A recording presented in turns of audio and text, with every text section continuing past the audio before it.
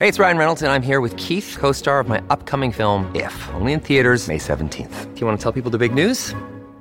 All right, I'll do it. Sign up now and you'll get unlimited for $15 a month and 6 months of Paramount Plus Essential Plan on us. MintMobile.com/switch. Upfront payment of $45 equivalent to $15 per month. Unlimited over 40 gigabytes per month. Face lower speeds. Videos at 480p. Active Mint customers by 531.24 get 6 months of Paramount Plus Essential Plan. Auto renews after 6 months. Offer ends May 31st, 2024. Separate Paramount Plus registration required. Terms and conditions apply if rated PG. Sports fans, do not miss our live post-game show coming up tonight, December 14th, immediately after the Celtics-Spurs game. It's a slightly earlier start time for the late game, so stay up with us and ask your questions using hashtag #BBallShow, and Dave Dufour and I will answer them. And don't forget, Dave and I have a weekly mailbag podcast every Friday. You in?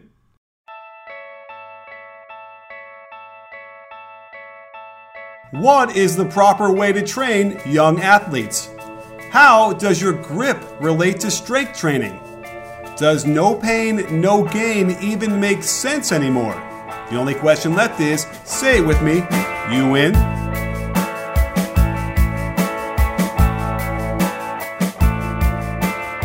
Hey sports fans, Coach Nick here, and welcome to the B-Ball Breakdown Podcast. I am pleased to bring on the show today Leland Redfield, who is a strength and conditioning coach and focuses on younger athletes. And he has a really interesting take on a lot of different ways to train, and I wanted to bring him on to talk about a lot of those things. So, Leland, thanks for joining us today, and let's get into it. Let's talk about some of your philosophies about conditioning and strength training for younger athletes. Sure. So right off the bat, most of the stuff that I recommend for my young players, when I say young athletes, it's usually pre-puberty. So it's before kids have really hit puberty, before they've hit their growth spurts. And the biggest thing that I focus on, at least at the young ages, is grip strength, and core strength. And the guy who I follow, his name's Pavel Tatsulin. He's been he's a Russian military strength training expert, and he's worked with top athletes. He says, when in doubt, train your grip and your core. And the reason you want to do that is as you tighten your grip muscles, there's a phenomenon, he calls it irradiation, where the surrounding tension of a muscle spills over into those other muscles. So just by training your grip, if you take a really, really tight fist and then you tighten it twice as hard, you can actually feel that tension go up all the way through your shoulder and through your back. So if you work on getting a really strong grip, that strength will literally irradiate all the way over your back to your shoulder muscles. Your grip muscles have such a big representation in your nervous system that in terms of just ROI, if you know how to train your grip really well, that's those basketball players who are long and skinny, that are wiry, that are strong. They don't have muscle as much as some of the other people, but they rely on their nervous system for strength. So just by training your grip, you can literally turn the volume up on all of the other muscles. The core is the same way. The core is basically like a speaker that amplifies all of the volume or all of the strength in your nervous system. So if you're dealing with contact and you have a tight core, you can actually not get knocked off balance and get an and one, where if you can't maintain tension in your core, all of that energy or all of that strength or all of that tension gets leaked out when you take contact. You lose it, you lose balance, you lose control. So just for young kids, a lot of the things that I focus on is very no weights, grip, and core. You don't really need to. Weights are sort of the modality of what strength is. Strength is tension. It's not lifting weights. It's being able to cultivate tension in your nervous system. I mean, in 2 minutes, you've already kind of blown us all away as far as I'm concerned, because I've never heard of anybody talking about grip as a place to start for strength training. And I love the idea, especially the way you described it, because you're right, it does radiate across so many other muscle groups. And a lot of times parents are wary of getting into weights. They think it stunts kids' growth, which I've had to argue to the nth degree that there isn't any study that really shows that happens. But I certainly think that there's issues when you see guys who overtrain and like their shoulders are too big, for instance. it's harder to be a good shooter that way. And obviously shooting is a big thing for almost every position at this point, or every position that you'd want to, stay out of the way of overtraining certain muscles. And so I think a lot of times what we end up fighting against is a 90s mindset or an 80s mindset of how we should train, primarily because it's when the coaches who are now in their 30s and 40s learned it, right? And so it's like this sort of dogma attached to how you're supposed to do it. One thing I wanted to point out, though, is I've often said that most of the sports that we play in America, the wrist seems to play a really important part in playing. If it's basketball, if it's golf, if it's baseball, tennis, the wrist strength ends up being something that is really important and also very overlooked. And I almost feel like what you're talking about with grip strength speaks to that as well. Personally, I've had cysts in my wrist growing up. And as a basketball player, if your wrist gets hurt, what are you going to do? You can't shoot the ball. You can't do any of that. So it trains your whole nervous system to work together. And a lot of times when people are doing training, because they train in isolation, that you work certain muscles, but you don't tie everything together, that the wrist doesn't get tied to the bicep, doesn't get tied to the back. And through that, there's these leakages where a lot of basketball players can't do normal push-ups. Their wrists don't bend that way. They're not flexible enough. And especially with basketball, just because, we're pounding a basketball all the time, your forearms get so incredibly tight. They're cordy. It makes sense that there's a lot of wrist injuries in basketball. And strength is one of those things that prevents injury if you do it right. But if you do it wrong, you're risking your whole career. You can, screw up your wrist. There's all these negative sides to doing it wrong. And that's one of the things you're talking about with the 90s mindset is overtraining. Pavel specifically, but most people, he has a rule of 5, never do more than 5 reps. And he's like, anything more than 5 reps is bodybuilding. It's not strength training. And basketball players specifically want to focus on strength to weight ratio. We don't want to go look in the mirror, and everybody wants to look in the mirror and be really sexy, but that's not why we're in the weight room. We're in the weight room to get a competitive advantage on the basketball court. And the idea of working out is, the word working out is not even a word in the Russian language. It's training session or a lesson. And we, at the 90s mindset, is how can you go to the gym and kick your butt as much as possible, so you're sore, so you can't lift your arms, and we mistakenly think that gives us a better competitive advantage tomorrow or makes us stronger tomorrow. And it doesn't. It actually is the complete opposite. The no pain, no gain is just a lie. People don't, and I'm guilty as, when I was training growing up, it was, how can I work as hard as possible? And a young player that understands these concepts correctly, that you should feel stronger when you're done strength training than when you started. That's the mindset, yeah. And I think you should feel refreshed. You almost should walk out of there feeling lighter than you were, like walking a little bit lighter on air almost. And I feel like, I remember one of the guys that I work with in LA who trains a lot of NBA guys, I'd walk in there and I'd see these NBA players, these big guys, and they're just they're deadlifting, maybe like 10 pounds on each side of the bar, and I remember people scoffing at that. And I was like, no, he's working on explosion and balance and what you're talking about as far as core and meaningful reps.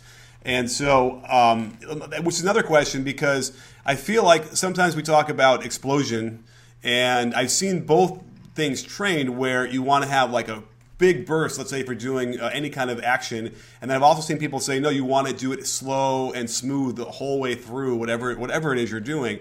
And what's your take on that method, or are there more than one way to do that? So for explosion, I'm a big fan of the one-arm kettlebell snatch. I think that exercise specifically is built to train explosive athletes. There's benefits to both. So I'm a big, we talked a little bit earlier about the 90s method, but another thing with the 90s method is people want to go do 20 different exercises in the gym. Right, and you really only need 3 or 4 core ones. People in the NBA are going to do 20 different exercises because they have the time. They're professional athletes. They need that top 1% of every little detail in order to perform at that level. But your average youth player or your average high school player should pick, the 3 or 4 exercises that are going to provide them the highest return on the basketball court. For explosions, I like the kettlebell snatch. That's a little bit more advanced. I mean, that's a high school type, anytime you're with a kettlebell.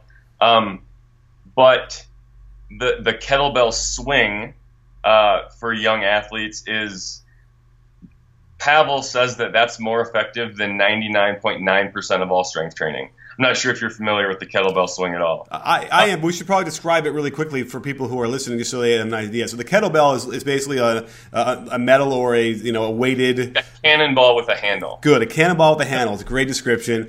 And where are you swinging it when you're talking about the swing? Yeah, so you put the kettlebell down on the ground in between your legs, and then you grab it, and then you sit back, and then you stand up. And the motion is basically standing up and sitting, but the kettlebell swings. In the down position, when the kettlebell is swinging down, you're bracing your whole body. That moment of brace is that tension, and that's when you're firing your whole nervous system and getting ready to explode and move like a cat. Or that's where you're going to get all of your athletic benefits. People look at it and they think that you get the benefits from bringing the kettlebell up, and it's not. The benefits all come from that little second when your whole body's bracing, your whole body's engaged, and it comes from the hips and the glutes and the core. But it's effective because Pavel says isolation is a myth. So if you're doing bicep curls, you're only training your bicep, but the kettlebell is going to train the whole body to work as one, which on a basketball court, if you're isolation isn't even something that's worth your time in the weight room. It doesn't provide any real. I mean, if you're going to spend an hour doing exercises, you need to do things that are whole body, that will correlate to a better athletic performance, not a bigger bicep. And the kettlebell swing, he says, and again, he's this elite military expert who most people should listen to if you're going to focus on strength training, is more effective than anything else. And just for learning to explode, I think a lot of athletes, especially young athletes, don't have the right neurons firing in the right ways, at the right sequence, the right timing, in order to be athletic. And that's one of the things that kettlebell does, is it teaches everything to fire in sequence together. It teaches the whole body to move and operate as one athletic unit, more so than any other exercise. For sure. It's funny. I got to go to P3, which is that place in Santa Barbara that has all the wires, and they attach you and they shoot you in slow motion, and they have you jump off the stuff. And I still have to actually edit that. I think I'm embarrassed. I haven't edited it yet. I've had it for over a year because it's me doing it, and I don't want anyone to see me being a really lapsed athlete. But the one thing I took away from that, or one of the many things I did, was the sequence of firing that goes into the jumping, for instance. And like what I was doing as a guy who is now 40, doesn't really play anymore, was, like for instance, and we see this, and I'll make the connection in the NBA, where I was coming up out of my crouch to jump way before my legs were starting to extend into the jump. So it's like a 2-part jump. I'm like coming up and then extending my legs, and they would show me in slow motion how I'm dissipating almost all of my energy that way. Yep. You wouldn't believe it, but I see some NBA players doing that. Like Karl Anthony Towns, for instance, does the same thing, and it's weird. It takes one to know one, and the thing is, he's so long and so tall that he can still get his, the middle of his forearm above the rim. But like, I'm convinced that if someone were to train him properly, he might be able to touch the top of the backboard the way he can if he did it right. Yeah, well, strength is a skill. Jumping is a skill. People associate it with a natural talent, but the sequence of firing neurons is a skill. Strength is a skill, and jumping is timing and sequence. And you can practice it, and you can get a lot better than you are. And you've seen some of the most advanced stuff ever. You've learned that I'm not timing my jump right. It's like my biomechanics are off. Like that's all it is. So if you learn to time better, you can jump higher. You can do all these other things, and the kettlebell swing is one of those things that really condenses all of that motion and timing into one very potent exercise. Yeah, and it's also what you said about jumping is a skill. Running is a skill, and I think one of the biggest things that the country has failed us in the educational system is teaching our kids how to properly run. And I know as a basketball coach, up until recently, when I've really talked to enough people and wrapped my head around it a little bit better, I would see kids who, there's something wrong with their way they're running. It doesn't look right, but I had to shrug and be like, I don't know, and maybe it's just natural or whatever. But now we're starting to realize that you can train the proper technique of running and planting, and you could take kids who are not like athletes and give them 40% more, production from their athletic ability, and they maybe level the playing field. Suddenly, they're not just going to get out athleticism by other kids who are better. Yeah. Well, so one of my favorite coaches is a coach named Barry Ross, who he owns almost he's trained people who own these records, but he's a world-class sprinting coach, and they've found this correlation between your top sprinting speed and the distance that you can walk over 15 minutes. So rather than training your top sprinting speed, what they're doing is they're training these Olympic athletes to speed walk for 15 minutes and to build that distance up over time. So, but what's crazy about this, right? So you hop on a treadmill and you start speed walking, and over time, the first thing you'll notice is that your feet are weak. And as you're getting worn down, you're going to feel your feet muscles get really tired. Your shins are going to have to be like arched because you have to have your foot locked. You had the guy on a while back about the hyper arch mechanism. Yeah.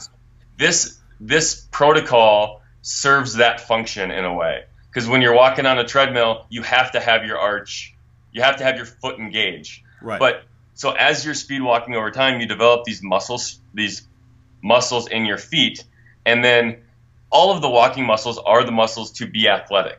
Like, people misunderstand that. They think you need to run fast, but you run using your walking muscles.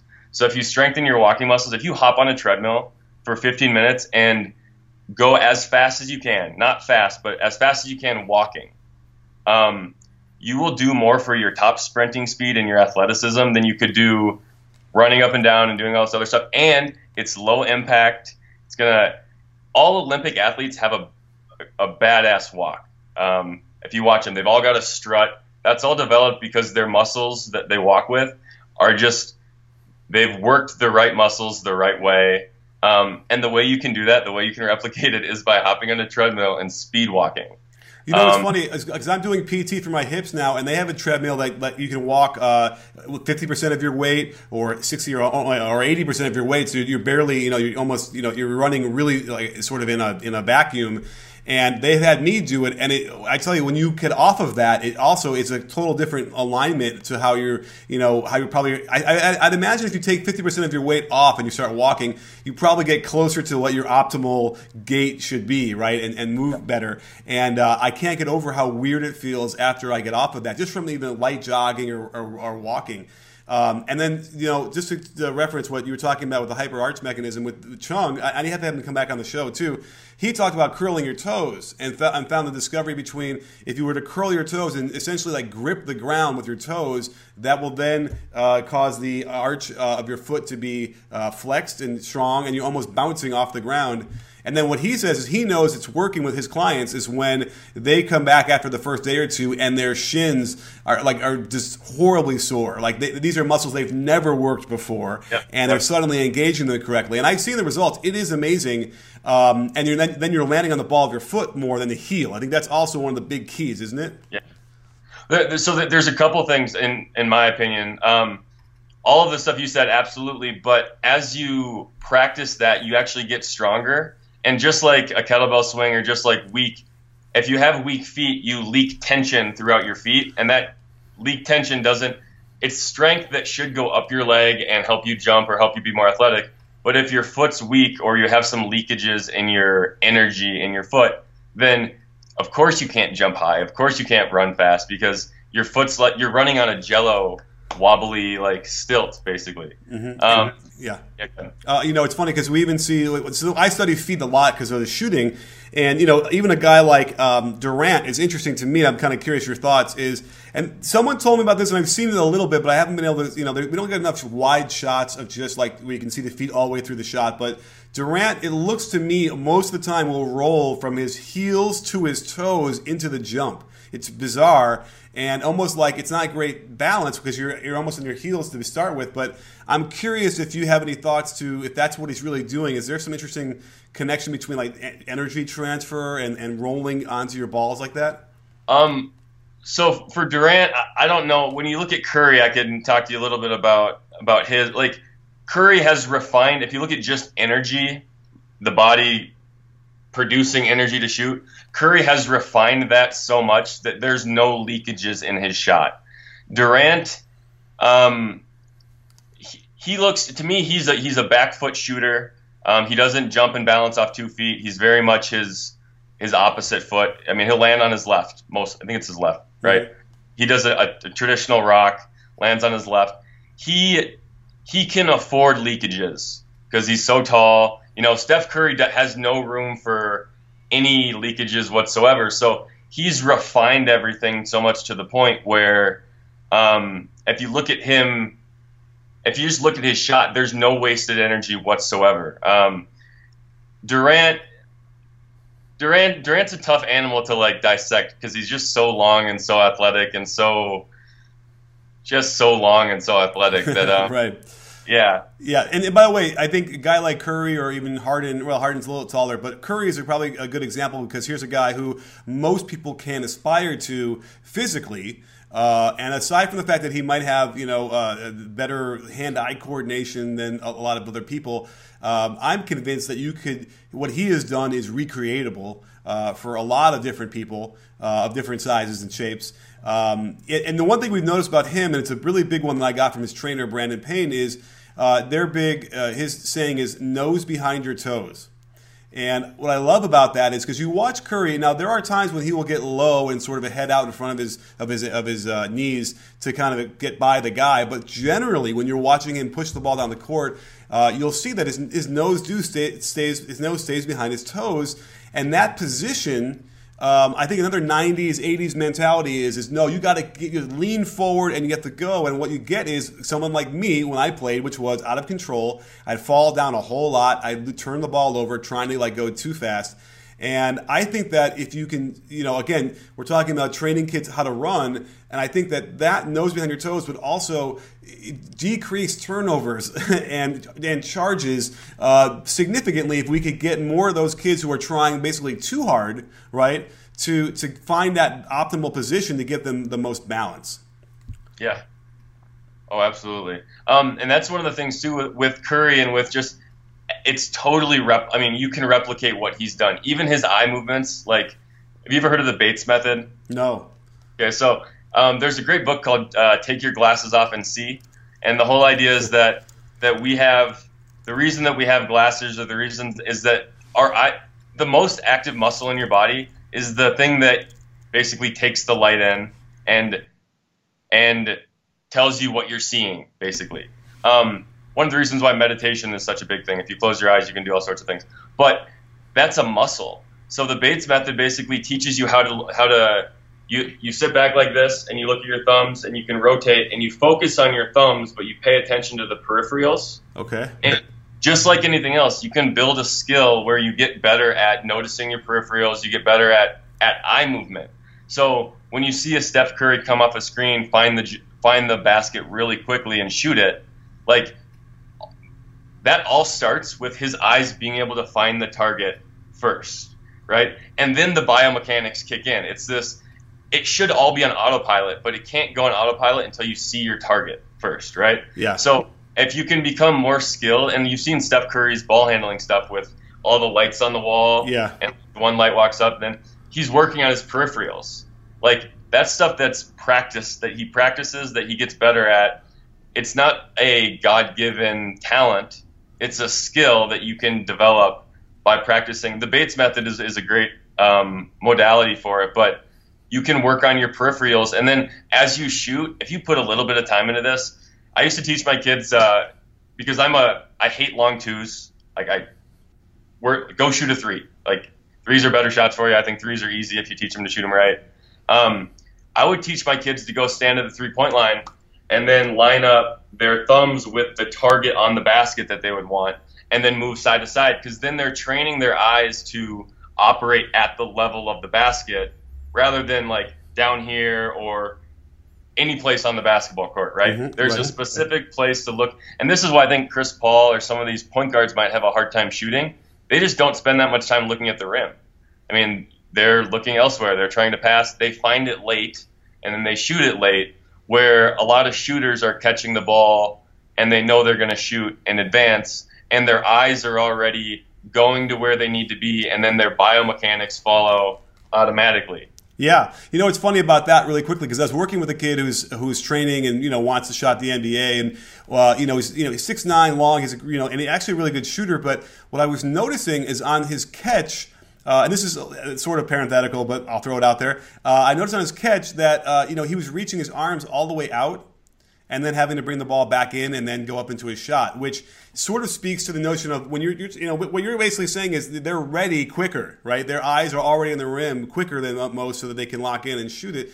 And I noticed that Steph, this is what I got from Steph, was he doesn't bring his arms out to catch the ball. He catches it in the pocket all ready to go. And when I gave this guy, that little tweak, all I could tell you is that it just looked better. Everything was just smoother and worked better, and you can just see it when you see it.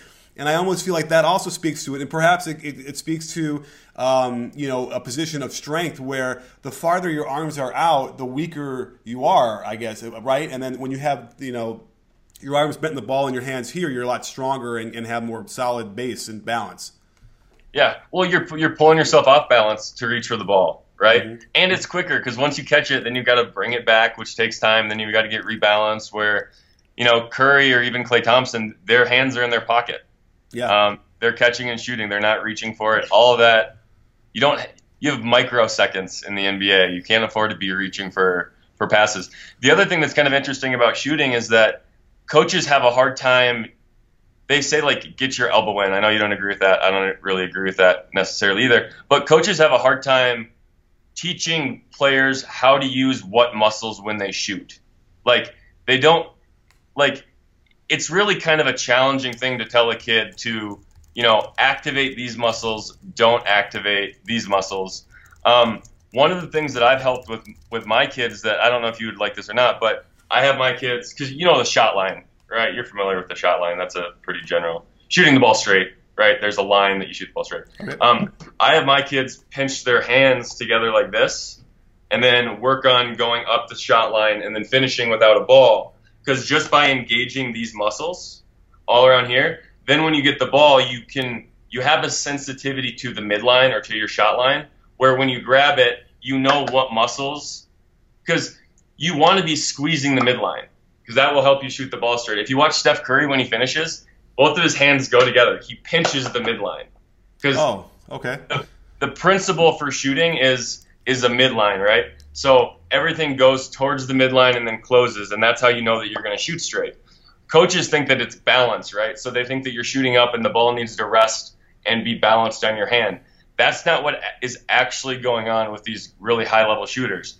There's tension in their hands, and if you have them squeeze the ball or squeeze their hands and work on going perfectly straight up, when they grab the ball, they can have those same muscles engaged and go perfectly straight up. And nerve cells that fire together wire together. So when you practice going perfectly straight up, that becomes the new normal.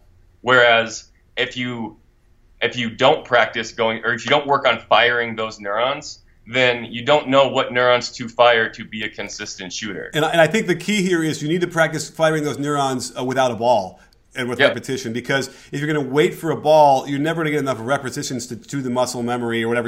Maybe we can't even use muscle memory anymore, but right, the neurons can't learn without reps and the meaningful reps that are done. So I've noticed that, I think people have gone away from, John Wooden used to practice stuff without a ball. He would have you jump in the air and shoot, right, and have you do all these things. And I think we've gone away from that, but I've seen some really great results from old school guys who literally just get him back to the basics of, of miming the moves.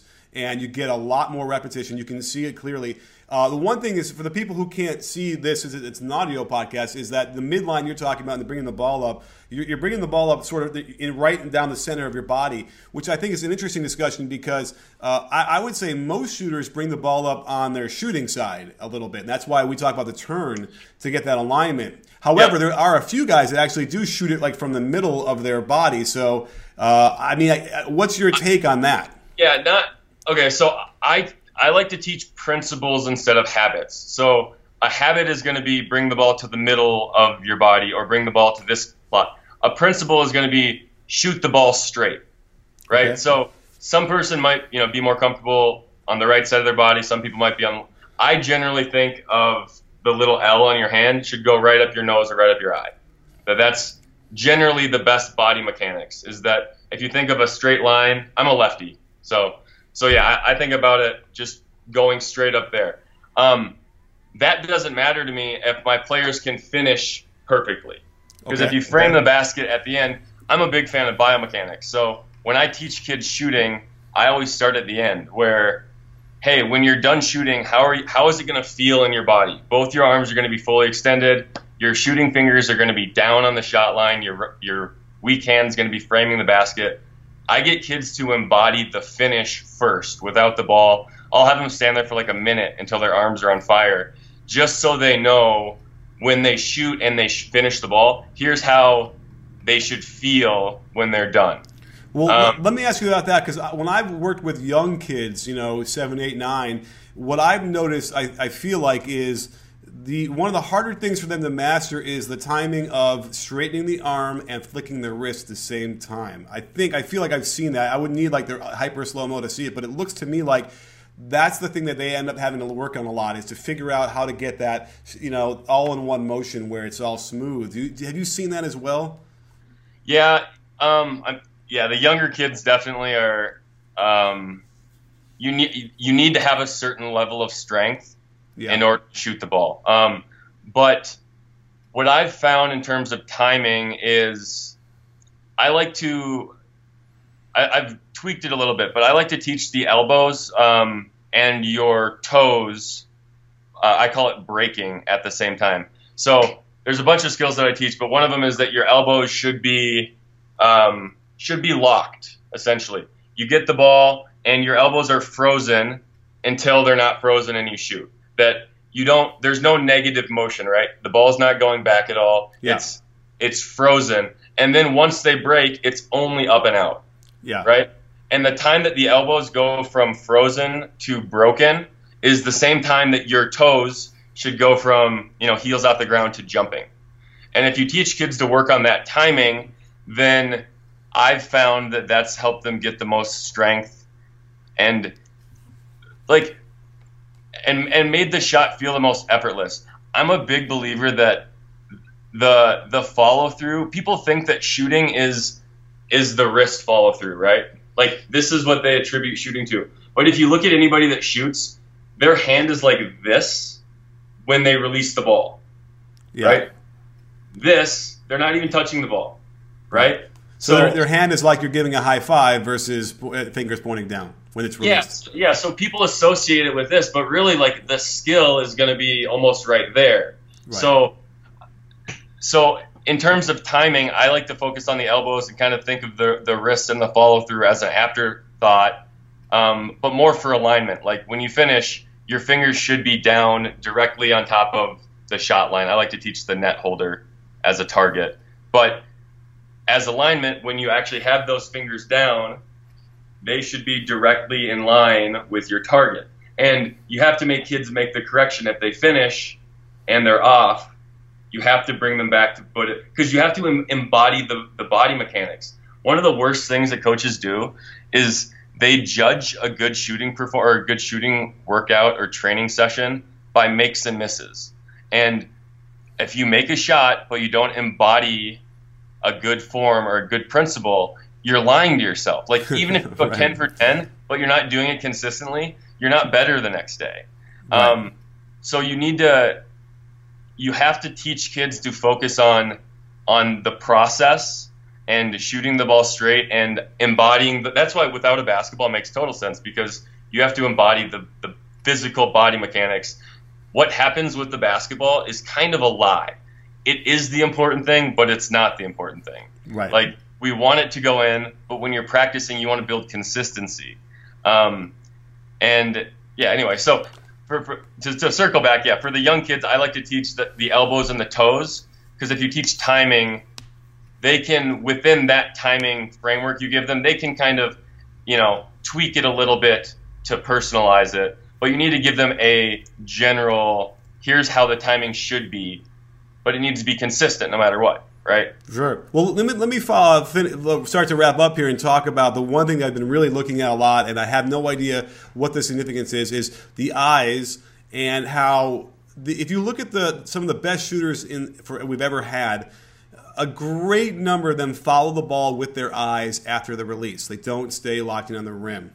I've gotten into titanic arguments with coaches and people on Twitter about this, which is not the place to do it. But what are your thoughts on that? And do you think that that's a skill? So I've, like you, probably gone back and forth in my mind about this, or maybe not. But my belief now and what I teach kids is that once the ball's out of your hands, there's nothing else you can do. So find your target.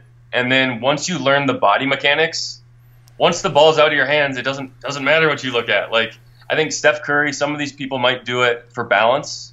It's as you jump and you're falling through the air, it might be easier to find the target. It could be out of habit. I don't think it matters, because what matters is seeing your target before you shoot the ball and running those body mechanics, and then afterwards do whatever you want with your eyes. On a training note, I think it's important to, if you're practicing, that after you're done shooting, you need to reevaluate your target and make sure that you have proper alignment, that your fingers are down, that your arms are fully extended, that you framed the basket correctly. So once you understand those body mechanics, you can look at whatever you want, but making sure that you're in alignment is more important to me than, everything. 100% of the work making the shot is done before the ball releases your hand, or once the ball leaves your hand, right? So once the ball is out of your hand, after that, I don't really care. Yeah. I mean, it's true. I have a hard time ignoring the fact that, like, okay, we've all learned. I mean, certainly when I was taught, you got to keep yourself laser focused on the rim. And a guy like JJ Redick never takes his eyes off the rim.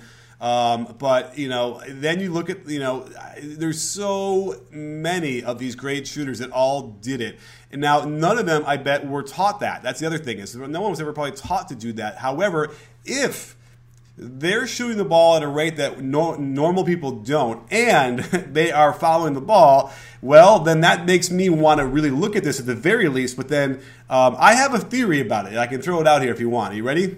Oh yeah. So my theory is that, if you throw your focus on a target that is 35 feet away, you are kind of losing the sense of the moment. You're not necessarily in the moment with what's going on with what you're talking about with the body mechanics. So something about when I know I'm going to follow the ball, because it's not the same shot. Like, I defy anybody that shoots staring at the rim to start shooting following the ball. It's a different shot. It just feels different. Yep. Now, maybe after 2,000 of those, it doesn't feel different anymore, but there is a difference in my mind. So my thought is that by knowing that you're going to bring your focus up into the ball, I become a little bit more hyper aware of hip, elbow, mechanics, and all those things that are going on, and less about what's all the way over there. And that, to me, might indicate or might inform me better in the moment of what I'm doing, and keep it all sort of focused here, and maybe give you better results. Yeah, I mean, I definitely think that that could be a piece to it. I also think that, Steph Curry, those guys might be checking the rotation on their ball. Just seeing if it came off their hand the right way, But again, I don't put a whole lot of focus on it, just because the ball's already out of your hands. Right. And by the way, I don't even know if it's worth teaching. That's the thing. It's like a kid does it, doesn't do it. Now, if I had a kid that was shooting 20% from three, it's just not happening, working for months and months. Well, maybe I'll just throw it out there, right? You never know, I suppose. Yeah. But yeah, I'm not even sure how comfortable I would be in teaching that. I know some coaches will start yelling, oh, they're going to jerk their head up and then they're going to throw their whole body alignment off, and that's bad too. Although most of the time when I've seen the people who do it, and it's usually natural, it's not taught, their head doesn't really move. It's just the eyes and maybe the slightest bit of a move of the chin up, and shouldn't have any. Obviously, it doesn't have any effect because these are the best shooters we've seen. So I don't know. I love throwing that out there to see what people think, because there's something there. I don't know what it is, and maybe we'll never figure it out. But it's worth at least mentioning for a few minutes. The one thing that I love about your channel and some of these other guys who are out there now, it's like everyone's reevaluating what they learned 10 years ago, right? Mm-hmm. It's like even like I was raised 10 toes to the basket, and it seems like a joke now. I mean, If you look at the evidence, it's like. So if you look at the bell curve, who's doing the greatest things? What are they doing? It's like, well, if they're all looking at the ball, why don't we just copy them? Like, why does our egos need to be involved? Why do we need 10 toes to the rim?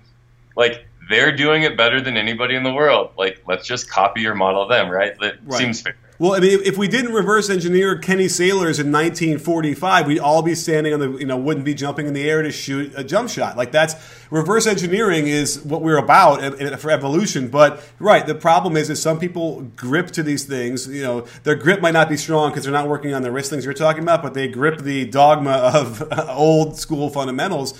And all I know is when I was playing, and I was like a student of the game even back then, all those things bothered me. Everything that they taught us never seemed to work or make sense to me, yet, and I would see the pros not doing these things and just figure, oh, well, I guess they're pros. They're allowed to not do what they're forcing us to do here at the high school level or younger. And it is exciting that at least now there's some platforms to get this information out. So to wrap up, before we get, because we got into some shooting stuff, and I know that we wanted to also focus on, the strength and conditioning. I think what you're talking about is really important as far as being able to develop better athletes without having sophisticated weight training regimens and access to an amazing gym, right? This is sort of the key here, is that you can do the Rocky IV style training and still beat. It's more effective. And it's more effective than I will break you, technology style, right? That's the point we're trying to make here. Well, yeah. So, and then the other one thing I really want people to understand, because this is like what really flips it on the head, is Pavel says strength training is about three things. And if I'd learned these when I was in high school or younger, I would have. I look at all of the wasted energy that I had now. But he says that it's about lifting as heavy as possible, doing as much work as possible, and here's the third one that throws people off, is staying as fresh as possible. So most people, and within that Venn diagram, there's a sweet spot that you've got to find. But people, coaches especially, or like strength training coaches, they're trying to like not inflate their own importance, but they tell you that you need to be at the gym for 2 hours. No, if you want to get stronger, you need to follow those three things. You want to lift as heavy as possible, do as much work as possible, meaning multi-joint exercises, and then you want to maintain as fresh as possible. That's why he's got the rule of 5. Says never do more than 5 reps. You want to train your nervous system. The other thing that I've got something I'm going to do a blog post pretty quick about, it's called the video game strategy. But Pavel talks about greasing the groove. It's this Russian strength training technique where, you rather than go to the gym and get really sweaty, you go, say you have a pull-up bar in your house or a grip strength. That's actually the way that I teach my kids is they have a grip strength thing. And if you can do 10 reps of your grip strength, you do 5. You do less, way less than you normally could. And then you rest, minimum 15 minutes, fully recovered. And then again throughout the day later, you pick up your grip strength there and you do it again. That technique over time is called greasing the groove. That will get you stronger than anything else that you could possibly than a 2-hour workout. And I personally, so when I started doing this stuff, it was it's all theory, right? About 2 months ago, I passed the kettlebell snatch test, which is what you need to be strong enough to be in the Secret Service, right? It's a badass test. I don't say that to brag, but I say I'm 10 pounds less now than I was in college. Like, I haven't gained any muscle at all, but I'm twice as strong, and I'm working out. I'm in the gym for maybe 20 minutes a day, maybe. But the principles of hey, what exercises can I do that are going to make me do a lot of work, that are going to be pretty heavy for me? And then the safety is a big factor with the younger kids, but also how can I maintain and be as fresh as possible?